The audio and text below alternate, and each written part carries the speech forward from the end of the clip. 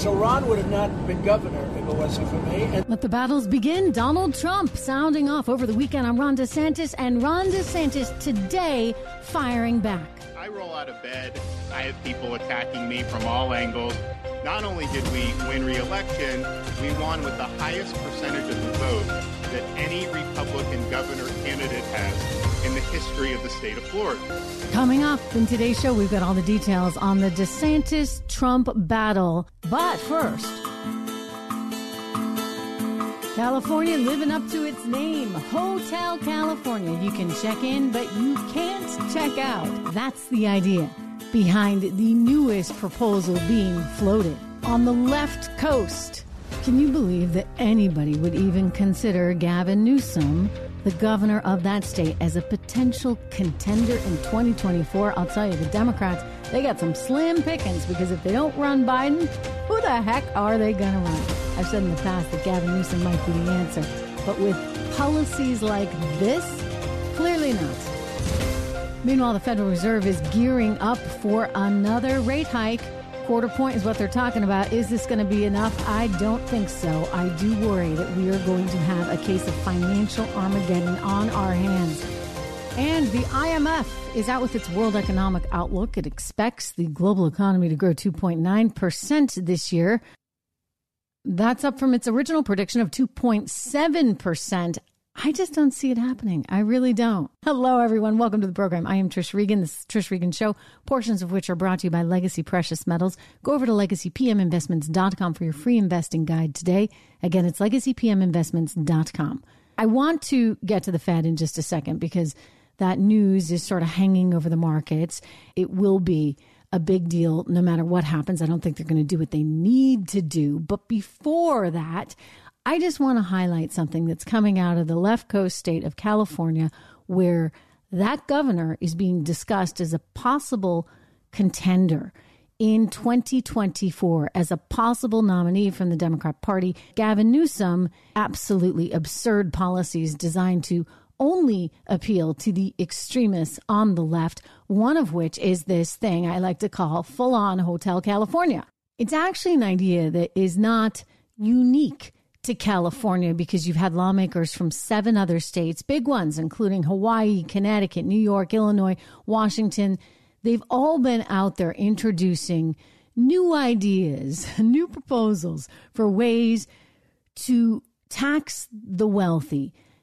And not just the wealthy. I mean, these are working wealthy. So there's a distinction in some ways. Anyway, this particular proposal comes from an assembly member in California named Alex Lee, who wants to introduce a new tax on what he calls extreme wealth. According to Mr. Lee, the counter argument that says the rich will just leave, well, they're going to fix that because they can just say, hey, look, you guys can run, but you can't hide. Direct quote, you can run, but you can't hide. And he's proud of it. I mean, forget about what that might actually mean for anybody who wanted to start a business in California or start a life in California. I don't think you would, because these people are going to chase you down. His proposal would apply to individuals with a net worth of $50 million or more, and they would tax the wealth at 1% annually. Wealth beyond $1 billion would be taxed at 1.5%. So the funny thing about this is he doesn't seem to realize there actually is a real difference between 1 billion and 50 million, right? Not to mention that a lot of it is quote unquote wealth that is on paper, whether it be in stock options that have not been realized, whether it be in home valuations that may not continue. Anyway, he's looking at the whole thing. He thinks it's going to apply to 23,000 households, because they've got a lot of people apparently with net worths of more than $50 million in the state of California. That would be 0.1% of the state, and would raise $21.6 billion in revenue per year. Okay, whoop-de-doo. Let's actually think this through. He thinks he's actually going to be able to keep the economy he has while simultaneously putting a tax like that on people. I mean, I'm sorry, it's been tried quite recently in France, actually. Oh, I see. But Representative Lee would argue The problem that France had was they let people leave. And we're not going to do that, because if you leave the state of California for, say, Florida or Texas, where there's 0% income tax, or New Hampshire or Nevada, oh, we're going to chase you down and you're going to be paying tax for the rest of your life. I'm sorry. I don't think that's constitutional in any way, and it would clearly be challenged. But the idea that Gavin Newsom, who is governor of that state, is not out there slamming down this ridiculous, insane policy tells you everything you need to know about how radical the party has become. Democrats want to take everything they can from those who create. And you need to remember that mentality that they have. You need to remember that they are big believers in wealth redistribution, not in wealth creation, but in the redistribution of wealth, because, well, that's the only way you can make it fair. I do believe that a few communist societies have tried this before. Every single one, need I remind you, has failed. The other thing California's got going on is that the chairperson of the reparations committee, even though California entered the Union as a free state back in 1850, it is now considering reparations for slavery, thanks to a law that was signed by Governor Gavin Newsom during the whole Black Lives Matter movement back in 2020. And so this was some kind of, I guess, appeasement strategy that he has. Anyway, the chair of that reparations committee has been posting a whole bunch of tweets saying that she supports taxing the wealthy, supports raising estate and property taxes in order to pay reparations, that all that money needs to go to Black Americans living in California. So the theory is they should each have $233,000 each. I'm just curious, does that go on like forever, or is that a one-time payment? I wonder if new Black Americans that are born in California, would they also qualify? Or if somebody moved to California, would you qualify for the $233,000? And here's just another legit question. Does that get taxed? Probably not. I'm assuming it wouldn't. Anyway, the discussion is now becoming, is $233,000 enough? Some in California, as you can imagine, believe, including the woman who's head of the committee, that it should be $1 million per person. Hey, like, if I were a Black American, I would want to hightail it to California so I can get my $1 million. I mean, honestly, it's just sad because, again, this is a state that entered the Union as a free state, and you're talking about taxing people more that may have nothing to do with this, whose ancestors may have come here a generation ago, may have come here as recently as 10 years ago. But somehow they have to pay. It's a whole, I'm not going to get into the can of worms. I don't even want to give it, frankly, the time of day, because it's just such a horribly flawed argument from a constitutional perspective, from an economic perspective, from a political perspective. But this is what the Democrats are doing. They are trying to manipulate the population. They are trying to convince Black Americans that this is the only way forward. And frankly, I just find it pretty appalling. Instead of trying to give out handouts, why don't you actually do something for communities to encourage the values that have made American families so successful? In other words, values that embrace families, mother, father in a household, that embrace work, having a work ethic. It's so critical to success. And community, safe community, religion.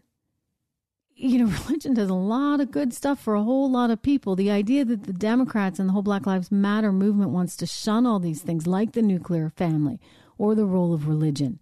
Community is so critical, and we need more aspiration in so many of these communities, as opposed to this idea that somehow you're a victim and the only way to really claim or get what you think you maybe do is to demand it.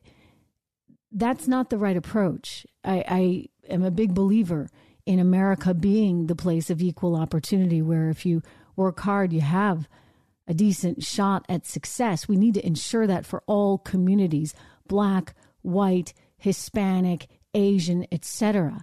That's gotten lost somehow, some way, with all this political rhetoric designed to make people feel as though they are the victim and they cannot succeed unless there's some politician out there demanding reparations or demanding the Hotel California tax so that anybody who is successful will forever be penalized by the state of California. I mean, this is absolutely nuts. And to think that Gavin Newsom is even being discussed as a candidate is pretty troubling.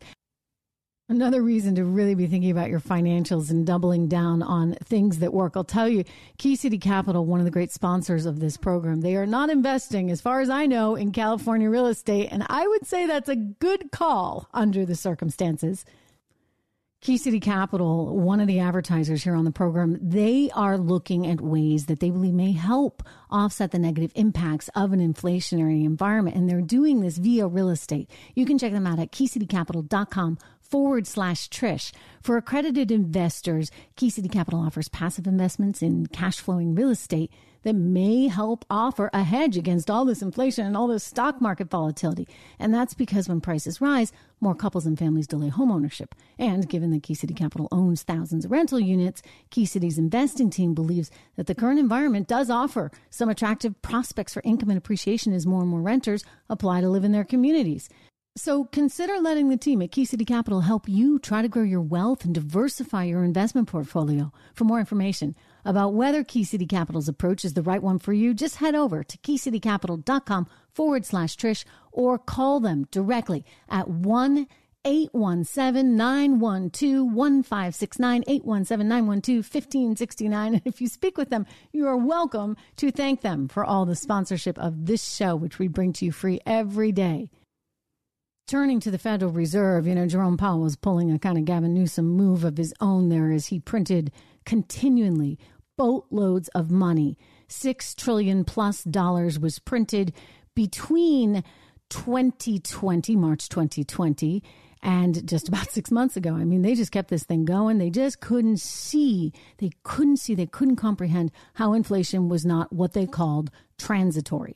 I kept saying, I was like a broken record here on this program, I think, to anybody that was listening, even as far back as July and August of 2020, because my concern was you couldn't simultaneously have the Federal Reserve and the federal government printing that much money and not risk major inflation. Inflation is what we have right now. Everybody's encouraged because, the CPE, the Consumer Price Expenditure Index that the Fed tracks, it's just 5% now. I'm sorry, it's still 5%. In other words, prices are 5% higher than they were this time last year. The Fed is shooting for 2%. So how do we get to 2%? They're going to keep raising rates.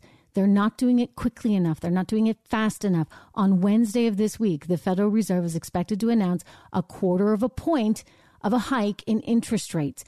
It'll suck more money out of the economy, but by sort of prolonging this misery, this economic misery, they're going to make it harder for the economy to turn in the future. So be on the lookout for that. It means credit card rates are going up.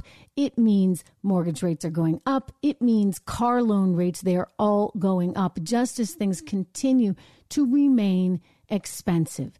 You have unemployment still really low at 3.5%. I don't think it's going to stay there that long, but it also complicates matters because wages have not been moving, as one would think, high enough to keep up with the inflation. So we're in my view, a stagflationary kind of environment that could turn really bad. It could turn bad if they don't get this one right, and I'm not convinced they will. I don't think the market is convinced they will, and we're already looking at data that suggests Americans are increasingly having a harder and harder time. 64% of Americans now living paycheck to paycheck. They don't have that savings built up as they once did. The Fed may say, hey, great, that'll lower inflation. I'm not sure it will. I think instead you're going to have still this inflationary environment coupled with a pullback in consumer spending, a harder time trying to find jobs, and still this sort of economic malaise that will lead to a recession in 2023. My concern and my question, though, is will it just be a recession because, hey, we can manage that, we can deal with that? or will it be something much bigger? And I think at some point it will become something much bigger. And that is simply because you cannot print your way to prosperity. You cannot have $31 trillion worth of debt and not expect some very serious consequences. The Federal Reserve was way too liberal in how they handled the rate environment, thereby enabling banks in the years preceding the 2008 catastrophe, thereby enabling these banks to take on more and more risk. Hey, by the way, they're talking about bringing back Glass-Steagall. Clinton was the one who got rid of it. It was Bill Clinton's administration. I wonder how much lobbying from the financial sector went into that decision, because Bill Clinton basically got rid of this rule that separated the investment banking and the commercial banking enterprises for years and years and years. I mean, they put this in following the Depression because they wanted to make sure that we had some protections in the system so that regular old mom and pop folks that were putting their savings and their deposits into a bank didn't actually see their assets being at risk. But leave it to Bill Clinton, who back in 1999 thought, why not just combine all the banks? I remember this. I was actually a Bloomberg reporter at the time in the year 2000, and you saw banks starting to merge and get bigger and bigger. And all of a sudden, the traditional investment bank and the traditional consumer bank were all one. And that meant bigger profits, but it also meant that these banks had more access to capital because all those depositors, that kept their bank accounts with the bank, well, all of that money could then be effectively played with. And that was one of the components, one of the many components. I blame the Fed. I blame the lawmakers, Barney Frank, thinking everybody deserved a mortgage, even if they had no proof of income, no assets, etc. There was a climate that just allowed and permitted too much risk thanks to bad policies from the federal government all around. Anyway, how does this relate to today? Other than they now want to bring back Glass-Steagall, which, by the way, they should. How does it relate to today? We had way too many liberal fiscal monetary policies, thereby allowing individuals and financial institutions to take on risks that they shouldn't. And the concern is, as things start to crater, as the economy starts to weaken, as people are unable to pay their bills, do we have a secure enough system in place so as to mediate some of this? I'm not convinced we do. And that is sort of worst case scenario, which we can talk about some more in the coming days and coming weeks. But it's one of the reasons why I hold gold in my portfolio. I've actually kind of always been a big believer in having gold in my portfolio. And it's one of the reasons why I encourage you to do this as well. And when you look at investing in gold, you should reach out to one of the great advertisers on this program, to Legacy Precious Metals at 1-866-589-0560, 1-866-589-0560. I'd encourage you as well to listen to the program we did just a couple of weeks ago with Charles Thorngren. He's the CEO of the company, and he made a very valid point, which is that America's bankrupt. And if we were any other country, if we were any other business, if we were treated like a business, people would say, okay, you guys are bankrupt because your debt to GDP ratio, it is so far out of control. You are not making enough money to really justify these kind of massive debt loads, upwards of 31 trillion. So it's one reason why you might, if you're someone like me that, likes to basically make sure you can sleep at night, you might want to look at something like gold. They also sell silver, of course, and a lot of people like to invest in silver, but I've just been a believer in gold because it's been around thousands of years, and that's kind of hard to argue with. And it helps to mitigate some of the volatility in the market, especially when you have any fear about international events. And I believe Mike Pompeo was just out saying recently that we need to be prepared for a potential coming war with China. I don't disagree with him. I think we do need to be prepared. As an investor, part of that preparation, at least for me, would include that gold in my portfolio. So let Legacy Precious Metals help you. They can assist you with a gold-backed IRA, or get the real stuff and have it in your bank safe deposit box, or some people even want it in their home. Look, I get it. Someone was telling me the other day about how one of their bosses, who was totally loaded, she was a super funny story, had kind of like a shelter somewhere. I guess this would be sort of like the bomb shelter, right? The place where you go when all hell really breaks loose. And she was remembering how she was a young associate at a pretty prominent investment house back in 2008, and all these executives had places to go with lots of canned beans and lots of gold and lots of water. And she's like, wait a second, I don't have all that. Well, very few people do. But again, in the interest of just, I think, being able to sleep well at night, having something like gold in your portfolio is relevant. So call them today or go get their free investing guide, LegacyPMinvestments.com. Anyway, I may be the most pessimistic here because apparently the IMF thinks that things are going to be okay. My fears of recession are not being echoed by the folks at the IMF. However, I would point out that generally the IMF tends to be behind the curve on some of these issues. I'm not entirely sure why, other than sometimes I think they're trying to spin a good narrative to make it all sound really good, but they typically are just wrong. Here is the rosy picture. They are becoming more positive because they have a higher expectation for growth projections for the year. Nonetheless, because they have to couch everything. Nonetheless, they are warning that higher interest rates, ding, ding, ding, right? We're going to see from the Fed this week, and Russia's invasion of Ukraine could still weigh on activity. Yeah, you think, guys? Anyway, here's the report. The IMF is saying the global economy will grow 2.9% this year, which represents a whopping 0.2% improvement from the previous forecast they had back in October. However, that number would still mean a fall from an expansion of 3.4% in 2022. It also revised its projection for 2024 down to 3.1%. Look, I'll tell you, if you can have the world economy growing at 3% and change, I'd be pretty happy with that. I don't think it's going to happen. They are looking at China, for example, and they're saying that because China's economy is reopening after all those COVID lockdowns, then that actually will contribute to a higher global growth scenario. A weaker U.S. dollar, they also pointed out, has brightened some of the prospects for emerging market countries that held debt in foreign countries. But that one I'm not totally buying, only because it's weaker for us, right? I mean, it's weaker for us. We don't have the same purchasing power that we used to. But still, on the international scale, where else are you going to go in these scary times? I would expect that the dollar will still continue to strengthen, which makes inflation even harder in these emerging market countries because their currencies, in comparison, are so lousy, right? They're lousy to begin with. Now they're even more lousy because of all the interest rate hikes that the Federal Reserve is putting into the system. So consequently, the U.S. is having a big effect on the global economy. I don't think they're going to get this 3% growth and change. I don't think they're going to get it. We shall see. I will say this. One person that keeps me very optimistic, I can't call him a person, right?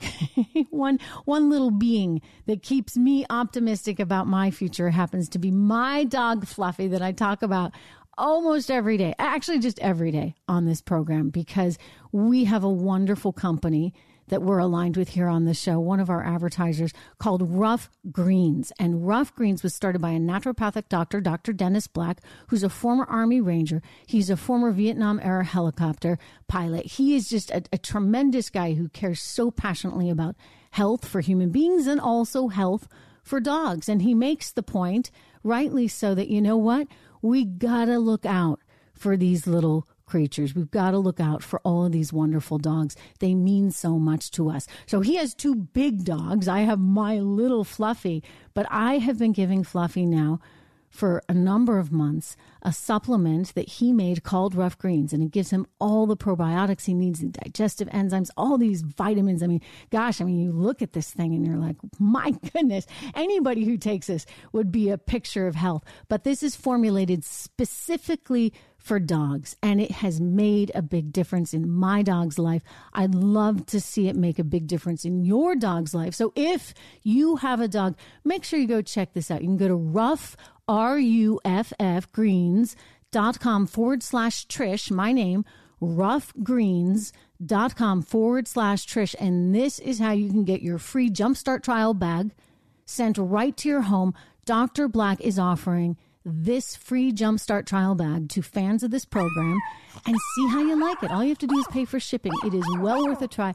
I know I've seen a really wonderful turnaround in Fluffy in terms of his appetite, in terms of his allergies. So all of that makes me happy.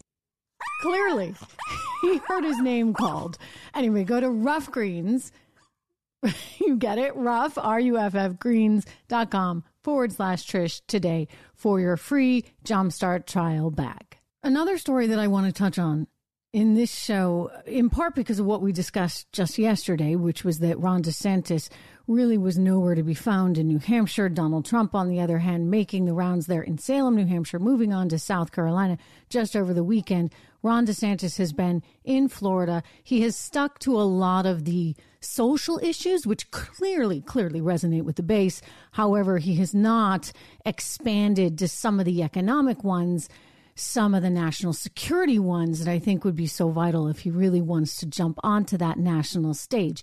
Anyway, he endured a few sort of, shade-like remarks from Donald Trump over the weekend, including this. So Ron would have not been governor if it wasn't for me, and that's okay.